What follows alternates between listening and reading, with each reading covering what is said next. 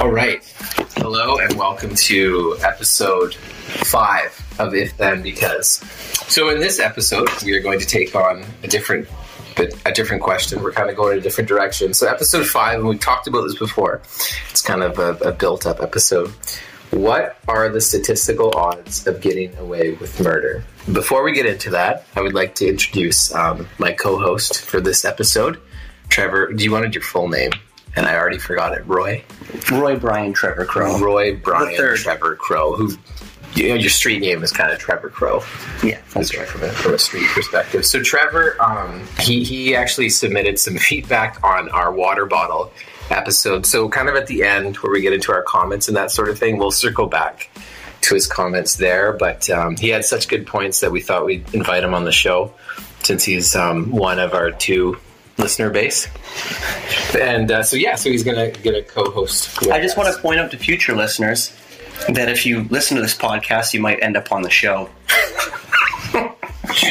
Okay, so jumping into it, what we typically do is we provide the answer right off the bat before the discussion. So if you're tuning in just for the answer to this, your statistical odds of getting away with murder. If you're in the UK, about 72% of murders result in charges. In the US has a 60% clearance rate for murders. So that means 40% of murders in the US are going unsolved, and Canada's about the same. So if you have about a 40% chance statistically of getting away with murder. That's the long and short of it. But we'll get into the discussion a bit more now. So. And those numbers might actually be higher when you think about it, because what percentage of those numbers are false charges? Well, and and then the other thing I always think about is this is sort of a whole sidebar, but I guess this is what this is for. If you think about back in like the 1900s or the 1800s, like before forensics and everything, how many people got away with murder where they just killed somebody out in the woods and nobody ever they were just gone and there was never an investigation or anyways. Well, it is interesting that you say that, because by the way, I did zero research for this. Jared sent me an information packet, so I researched that, but I didn't do any actual legwork myself. But there is a statistic here that back in 1965, 90% of murders were cleared, but in 2012, only 64%. And I was thinking to myself, that doesn't actually mean that they were better at catching murderers back then. It just means there are less murders? I think it just means, well, now we have DNA. There's a burden of proof that needs to be taken into consideration. And back then they could just say, Harry did it. He's the crazy guy in the village. Yeah, and this is what actually kind of shocked me about this, because so I had mentioned this. So I had this idea. I always thought the perfect murder would be if you invited somebody to go fishing with you. Then you went out on a boat on the water. And while you're on the water, you whacked the guy over the head and you sunk the boat and you drowned him and then you swam ashore, whatever. And when the police investigated it, you said there was a boating accident and we drowned, or he drowned. And when they said yes, but his head was whacked, you'd be like, yes, I told you there was a boat. And you'd be the only witness. So that really, like, how could they be? They might suspect it, but how could they ever prove that you did that? One of the problems is if you really don't like the person, how do you get them on the boat with you? But after watching, I watched Candy. I watch Forensic Files quite often. I was going to say religiously, but I feel like that's an inappropriate word. Quite often. And on that show, everybody gets caught. Like the people work so hard to get away with murder and they get caught. So after watching that show, I was convinced that everybody gets caught. But then statistics say 4 out of 10 don't. 40, I was actually 40%. surprised by this information. This shocked me. And do you think, we can go through the information more, but this is sort of an aside. Do you think that there's anything special about that 40%, that they're clever, or do you think it's just luck of the draw, the 4 out of 10 that get away with it? That makes me think of, I got to look through this giant information packet you gave me. Okay. It says that the homicide of police officers have a high potential of getting caught. So why is that? So if you kill a cop, you're not likely to get away with it. And it's not that murder of cops is more sloppy than a regular homicide. Mm-hmm. It's just that they actually care more Right. about finding the perpetrator. And you have a lot more qualified people that are going to invest more time and energy and resources. Right.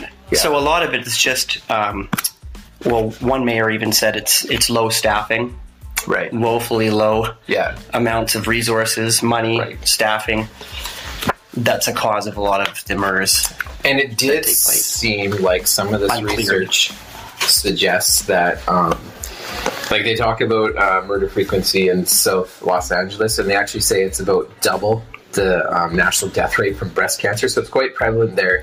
And the article, we'll post all of the reference work on the website. But the article, so if you want to, you can read it. But the article goes on to sort of discuss about it's a culture there, and I would say it's gang culture a little bit, that if there is a murder, people don't like to talk about it, and so they're not cooperating with the police. So that's part of the reason too, they sort of handle those things internally. So that also adds to the statistic of people who get away with murder. And then there was another statistic I was going to share, which was about it was kind of a random one, but in your lifetime, this one article too that you can reference sort of talks about how many people you come across that are actually murderers. So if you were to live in a city, on average in your lifetime, how often would you cross a murderer? So they estimate that the average, now this is an American person, meets about 717,000 people throughout their lives. And of which of that, 10.76, or you could round that to 11, they are likely to be murders. So if you live for about 75 years in a busy city in the US, over the course of your life, you'll cross paths on the street, I guess, with 11 people that are murders. Kind of a random, weird thought. Well, that's awful. Yeah, I guess so, right?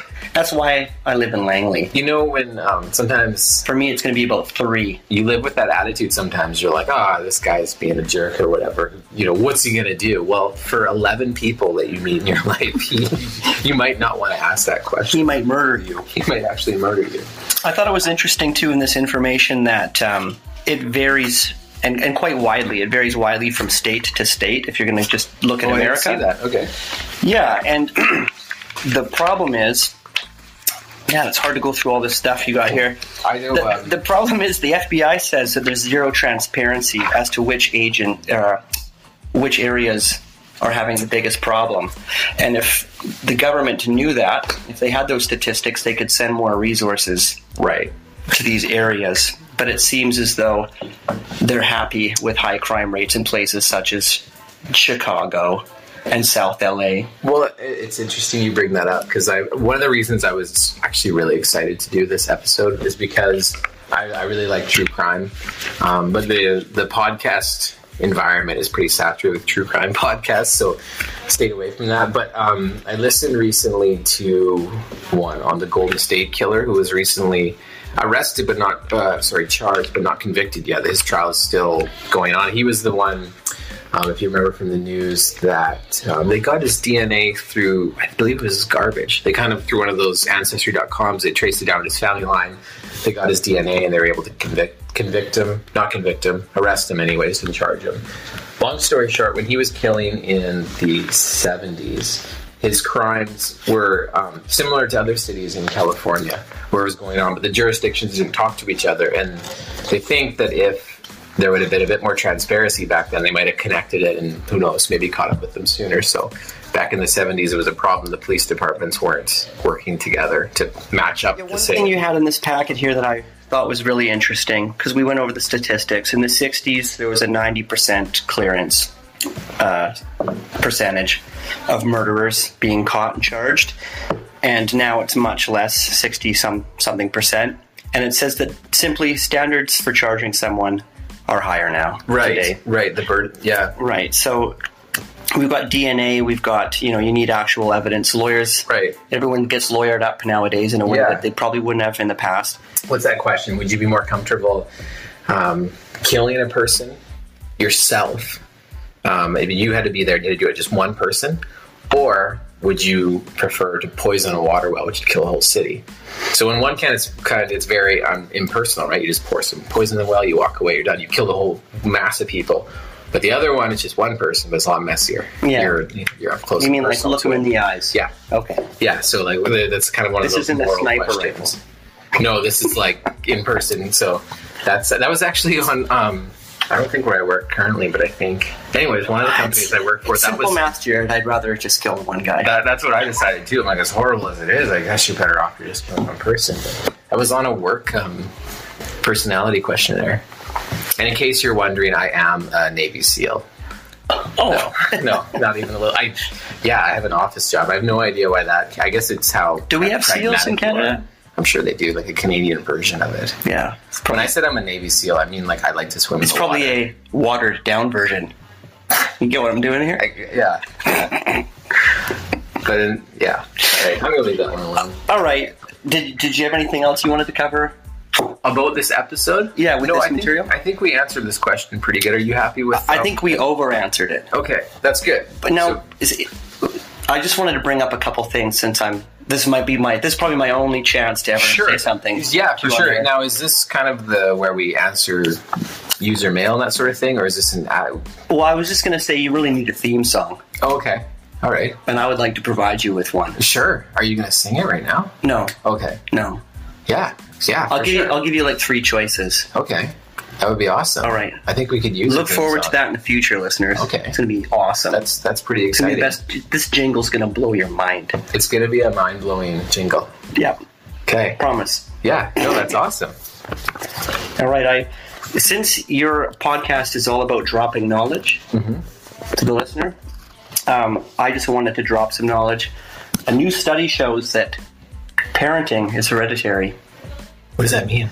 It means that if your parents didn't have any children, then there's a 100% chance you won't have any either. Really? Yeah, they just found that out. Very interesting. Yeah. That's a fun fact. Yeah. Okay, I can follow that.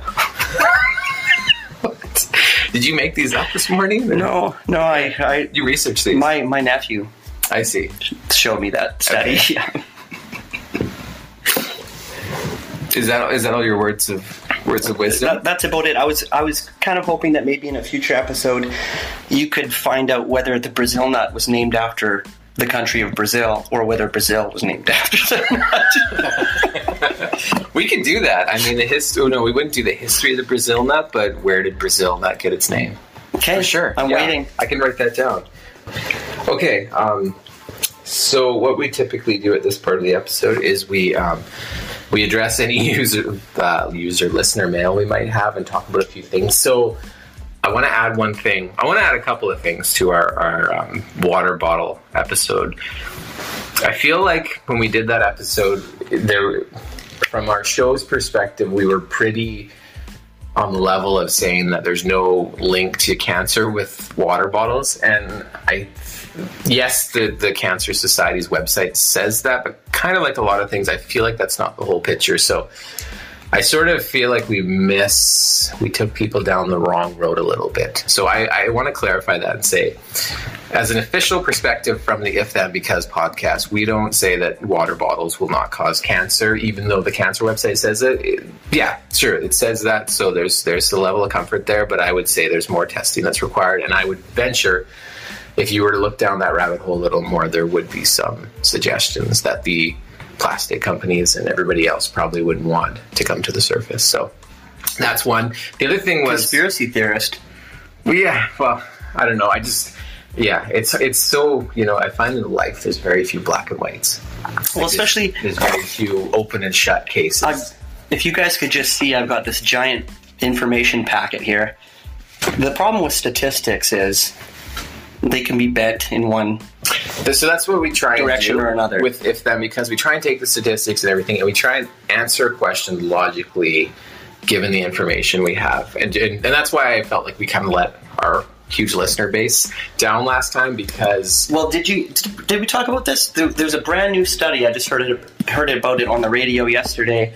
What's the plastic particles, the BPA? Yeah. BPAs? Yeah. They just announced that BPAs, even if they are released into your body, which they say isn't likely, right, that BPAs would just pass through you, right, rather than they're like a rolling stone. They're a rolling stone. They just keep heading down the road. So that's the most recent study that I heard. So far things are looking good. Right. Yeah. Yeah, anyways, and then the other thing I wanted to mention about water bottles was, like I was researching it, and then Google or the internet, they realize that you're interested in something, so they start feeding you articles. So they fed me an article the other day from the fire department. In the summertime, there's another reason you need to be careful with water bottles, and that is, and they showed it, if the sun hits your vehicle just right, and if it hits your water bottle just right, it can actually condense the sun rays, like if you've ever done this to a bug or anything when you were a kid, and it could actually burn holes in your fabric, or even worse, potentially start a fire in your vehicle. That's wild. It's random, and I'm sure the odds are super low of that happening, but random thing. I think it was on the Weather Network's feed. It was the fire department's warning people not to leave bottles of water in their vehicles on hot summer days. Yeah, random. And then one of the reasons we brought you on the show was because you had got in touch, and you had something about hazards associated with water bottles that you wanted to bring up. A little bit of clarification. Yeah, we had a mutual buddy in the past, and we were working at a construction. We were working at a construction company, and it was outdoors, and there was a old Sprite bottle, a 2-liter bottle that was half full. Now, do you know the BPA content of that bottle? I have zero knowledge of that, but it had been in the sun, so the plastic was probably broken down.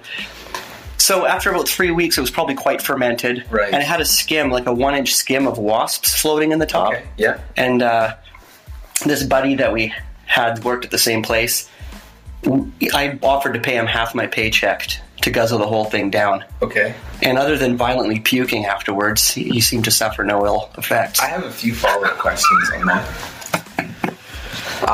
Did he get any wasps when he drank it? Yeah, that was part of the deal. He had to swallow them, but one was alive. Actually, a couple were alive. Did he sting them internally? No, but he spat them out. Oh, that's a good idea. And he asked if he'd still get the money. And did you pay him? That was I did, yeah. Wow. I didn't think he'd do it, so I was pretty broke that payday. Yeah, I bet. But he was going on a trip to Australia, so I kind of felt like a good guy helping him out. Yeah, and you just made him do something. Plus, he was my roommate, so I could steal his food and try and get some of that back. Sure, yeah. And did he report any fermentation in that? Because you think like there's some wasp, you've got some sugar. I feel like you've got enough there to make some wasp. I'm sure it was pretty skunky. Yeah. Yeah. So I don't think he was savoring it. No, it wasn't like a liquid form. It was just bad. He would have described it as just bad. Wasp wine. Yeah.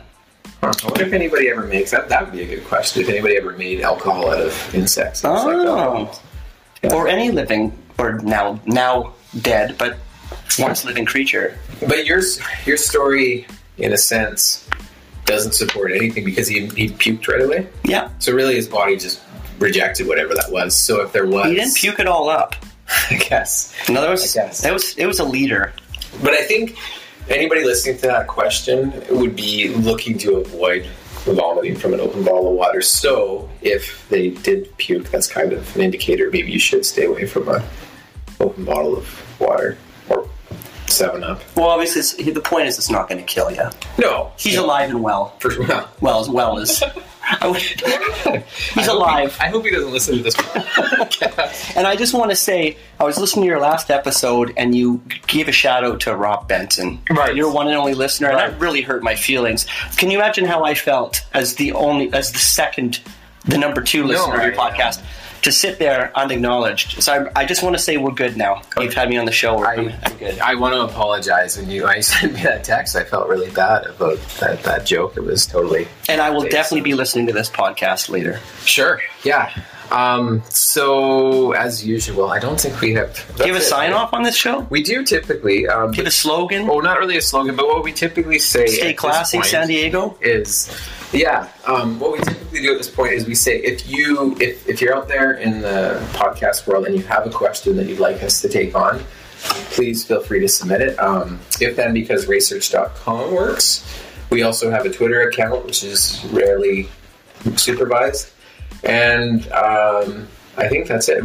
Instagram and the website, whatever. There's different ways. I think we suggested send a smoke signal before. Drop off a letter. You know what this podcast is missing? What's that? This podcast is brought to you by Canada's Style at Home magazine, offering you effortless elegance and 7 pretty and practical bathrooms you'll love. Right. That's a whole other theme, just more corporate advertising. Yeah. That the world really needs. This podcast is brought to you by the Holy Bible. There you go. You can take it religious. 8 billion readers can't be wrong. Right. Yeah. So, something like that. Something like that. Wait for the checks to come in the mail. Sure. Yeah. You're welcome.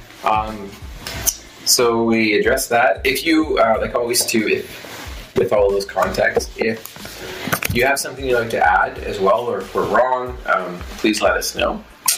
Other than that, I don't think we have. Look out for the reference information. We'll put that on the website. And other than that, we will talk to you next time. I don't even have a hook for what the next show is going to be. We've got a lot of different questions in the works. We've got these bags of mail. We've got these bags of mail. Listeners' mail. To sort through.